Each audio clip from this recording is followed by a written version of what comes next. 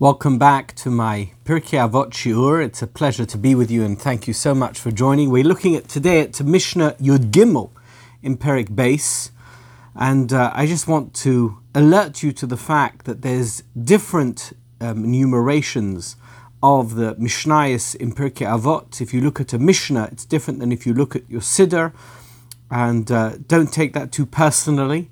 The fact is, all you need to do is just refer backwards or forwards to make sure that you're looking at the right Mishnah if you want to look inside. But the Mishnayos has a different count of each Mishnah, and we are working according to the count of the Mishnah itself and not according to the version that you find in your Siddur. We're looking at the 13th Mishnah of the second chapter. You recall that we are discussing the different pronunciations or the different statements by the Talmidim, pronouncements by the Talmidim of Rabbi Yochanan ben Zakkai. Rabbi Yochanan ben Zakkai, who was the foundational figure of the post-Second Temple period of Jewish history, he was the Tana, he was the Talmudic rabbi who established the possibility of creating a Talmudic academy in Yavne. Ten li Yavne v'chachomeha, give me Yavne and its scholars, he said to the Roman general. And after the destruction of the Beit HaMikdash, he indeed was able to obtain permission to establish a Talmudic institute, a rabbinic training facility in Yavne, which could be home to the Sanhedrin, could be home to the great scholars of Jewish knowledge, of Jewish law. And he had 5 principal Talmidim, and we've been discussing some of their pronouncements, some of the things that they said in order to give over to their Talmidim, to their students, to their disciples, the way that one should behave as a good Jew, as a person of faith who subscribes to the faith as carried forward after the destruction of the Beit HaMikdash. Of course, we were talking earlier on about the scholars, the Tanaim, like Hillel and Shammai, who lived during the time of the Beit HaMikdash. But now we're talking about rabbis who lived after the destruction of the Beit HaMikdash, and they were extremely concerned that Judaism shouldn't be lost. They were concerned that not just the laws of Judaism, but the essence of Judaism shouldn't be lost, and that Jewish life should continue, should be maintained, should be sustained by those who did not have the benefit of being able to go to the Beit HaMikdash, of having all the mitzvot which are associated with the Beit HaMikdash. And slowly but surely, the center of gravity drifted from Eretz Yisrael to Bavel.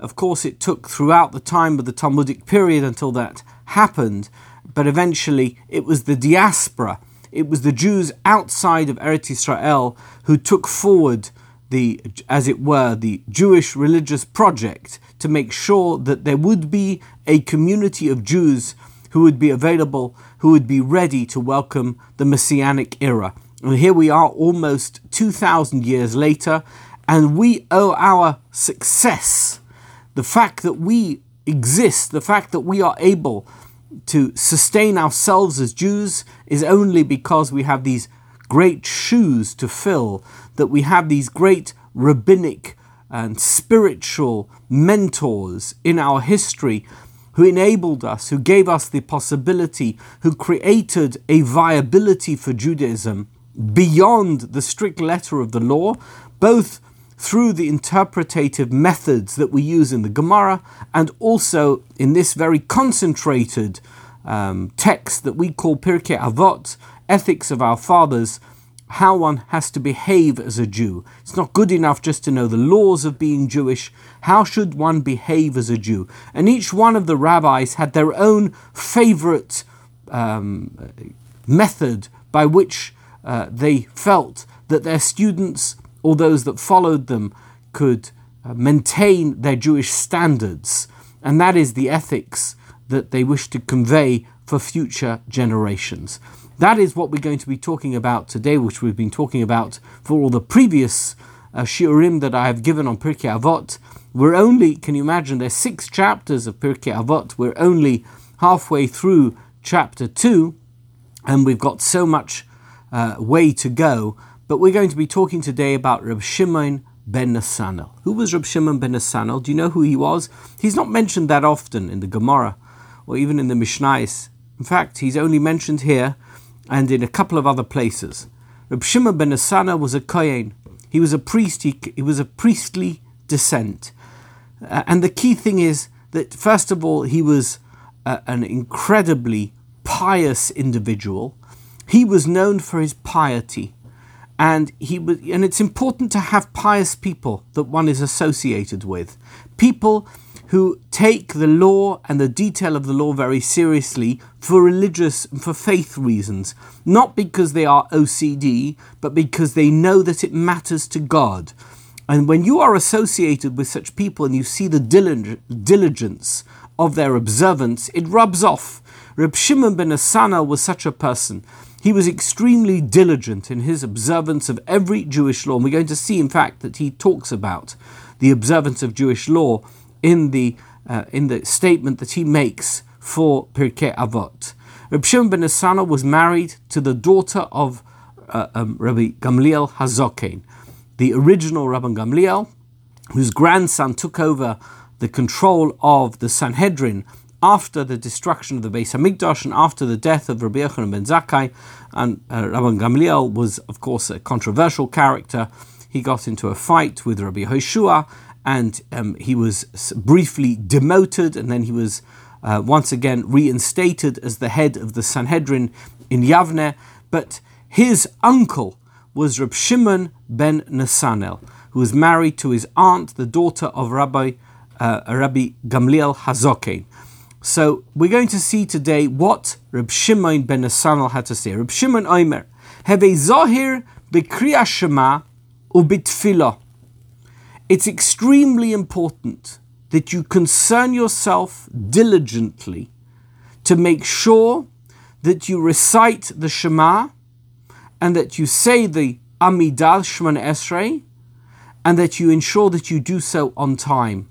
Now, Shema is a very curious mitzvah, as is, by the way, Amidah, not quite in the same way, but Kriyas Shema, you know from the beginning of Brachos. Those of you who studied Daf Yomi know that last year we went through the first few Daf of Brachos. We talk about when we have to say Kriyas Shema. What is the correct time to read the Shema, both in the evening and in the morning?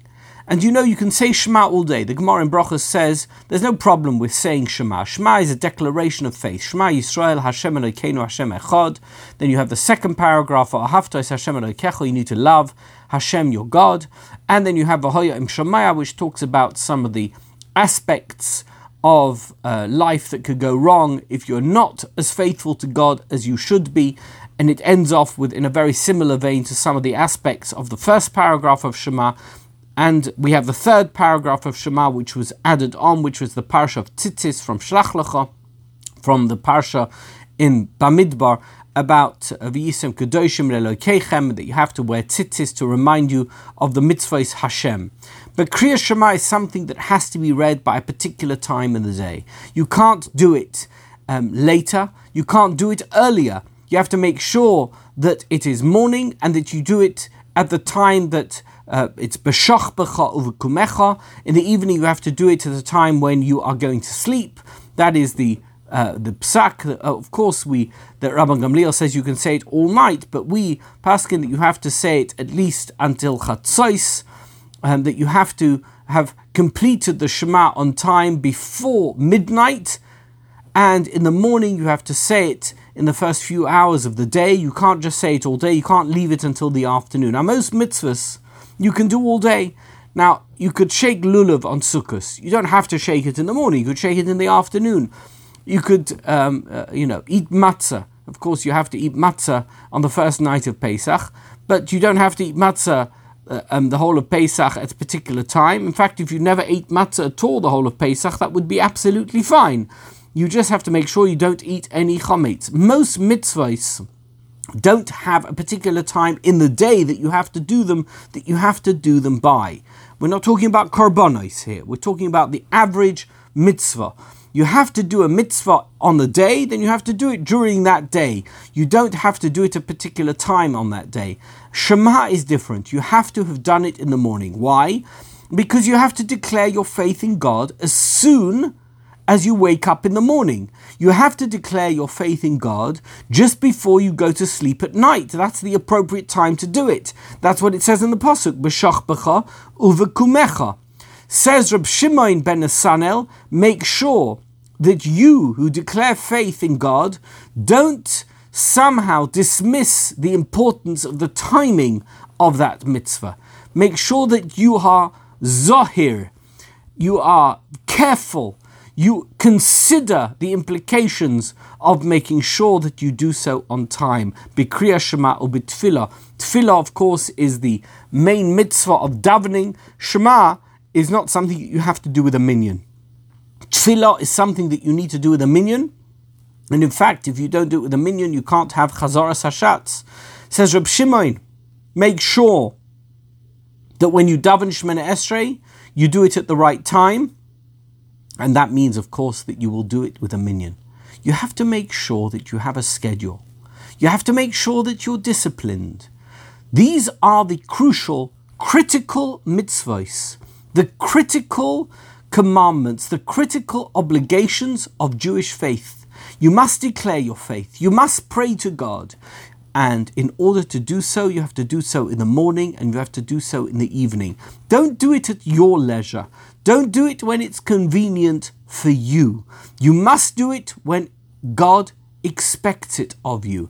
This is your way of showing reverence for God, by conducting yourself according to God's timetable, according to God's schedule. That's what you need to do. Says Reb Shimon, if you want to be a faithful Jew, don't be somebody who lets these mitzvahs fall by the wayside. Don't be somebody who treats them as something that you can do later on. Make sure that you honor your obligations in terms of timing as much as in terms of doing the mitzvah itself. Shema is not just about saying the Shema. Shema is about the time that you say the Shema. Make sure that you say Shema at the right the right moment in the day, which is first thing in the morning when you daven, and of course in the evening before you go to sleep. Ukesha'ato mispalel. And when you daven, when you are praying to God, al ta'as tefiloscha keva. Don't be somebody who prays just discharging your duty. It is not something that's a matter of convenience. I need to daven, I need to get it out of the way. We used to laugh, us Europeans, of course, I don't know if you can tell, but I'm British, I come from England. We used to laugh about the fact that Americans used to come to Europe and say, we need to do Rome, we need to do Paris, and we need to do London.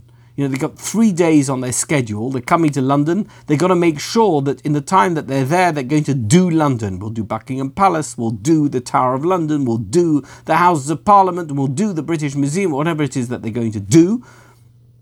That's not how you treat something which has deep meaning and great depth. When you come to a place, or when you read a book which is of great import, which has more than just the words on the page or the place that you actually are at. It has deep meaning. It's not good enough just to do it. I was there. You know that many years ago, I went to the Grand Canyon with at that stage, he was, 7, 8 years old, my youngest son. And we got there after driving for many, many hours from California. We got to the Grand Canyon, which is an awesome sight. And he got out of the car together with us, and we went to the edge of the Grand Canyon, and we looked at this vast and incredible geological phenomenon known as the Grand Canyon. And he looked at me and he looked at my wife. He said, For this we drove for 8 hours? Really? For this? How is that possible? And of course he didn't understand it. He didn't see the beauty in it. He couldn't stand there and look at the Grand Canyon for 10 minutes, half an hour, and be awed by the Almighty's creation. He couldn't look at the Grand Canyon and see something which was beyond just something that was at the end of the journey. It wasn't stimulating for him. And he wasn't waiting for the stimulation. He wanted immediate stimulation. As a child, of course, that's to be expected. Says the Mishnah here, according to Reb Shimon ben Nesanel, it's a wonderful piece of advice. Some people come to davening and they say, for this, that's all it was about? I have to come to davening, I'm going to say these words? That's all it's worth? They're not thinking about the meaning of the words. They're not looking into what it means to pray to God. They're not overawed by the fact that God gave us commandments that enables us to access Him at particular times in the day, at particular times of the year with particular prayers. Says Reb Shimon ben Nesanel, Al tas tefiloscha keva. Don't make your prayers, your connection, your communication, your conversation with God keva, just something that you do, so that when you get there you think to yourself, really? This is it? This is the whole thing? This is the whole experience? Ella, he says, Rachamim. Let's be honest. Rachamim v'sachanunim lifnei hamokim baruch hu. Do you know what this is? This is your opportunity to get mercy, to engage with, in a positive way with God. This is your moment. This is your conversation. This is your audience with God. This is an awesome moment in your life. And you don't have that as a one-off, once in a lifetime, once in a decade, once in a year. It's something that you have every single day, not once a day, but 3 times a day. You have an opportunity to commune with God. Don't make it a keva. I did it yesterday. I'm doing it again tomorrow. It's all okay. What are you talking about? This is your moment. This is your interface with God. This is your opportunity. Don't waste it. Treat it with the reverence and the respect that it requires. Whoever you are, whatever you think of yourself, you have an incredible opportunity to communicate with God. Wow, that's something to be cherished. That is something that you should value. That is something that you should celebrate each and every time you do it. That's what it means to be a good Jew, to be a person of faith. That every moment you have to say the Shema and to daven Shemona Esrei, that should be something that you value, that is so great in your life. You want to do it. And the next time you do it, you say, I'm so happy that I'm doing it again. And the next time you do it, you say, I'm so happy I'm doing it again. Unbelievable. We have this chance. We have this opportunity. The Altehi Rosha Bifnei Atzmach. And Reb Shimon says an unbelievable thing. He says, you know, that some people, they have this attitude about themselves where they say, do you know the type of people who are always saying sorry? I'm so sorry, I'm sorry, I'm sorry. Don't say sorry.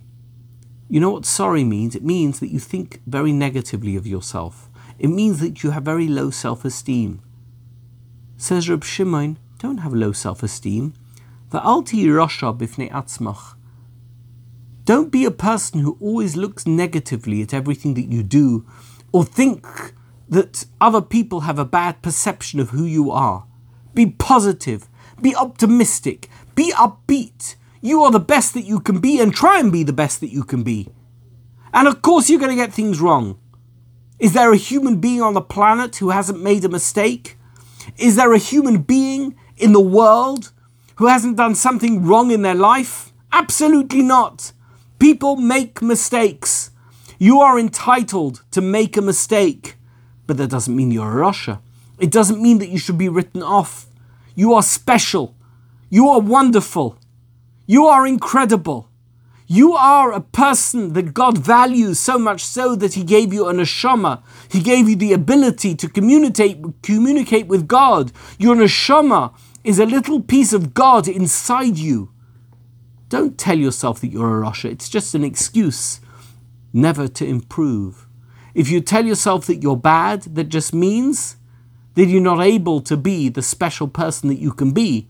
It gives you the ability to write yourself off even before you've succeeded in being the special person that God knows that you can be, which is why He put you here on planet Earth.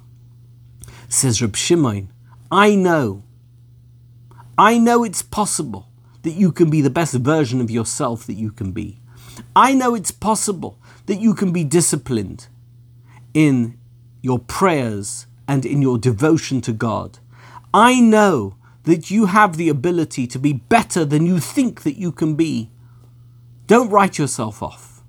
Don't imagine that you are unable to be the special person that God expects you to be, because you can be so special.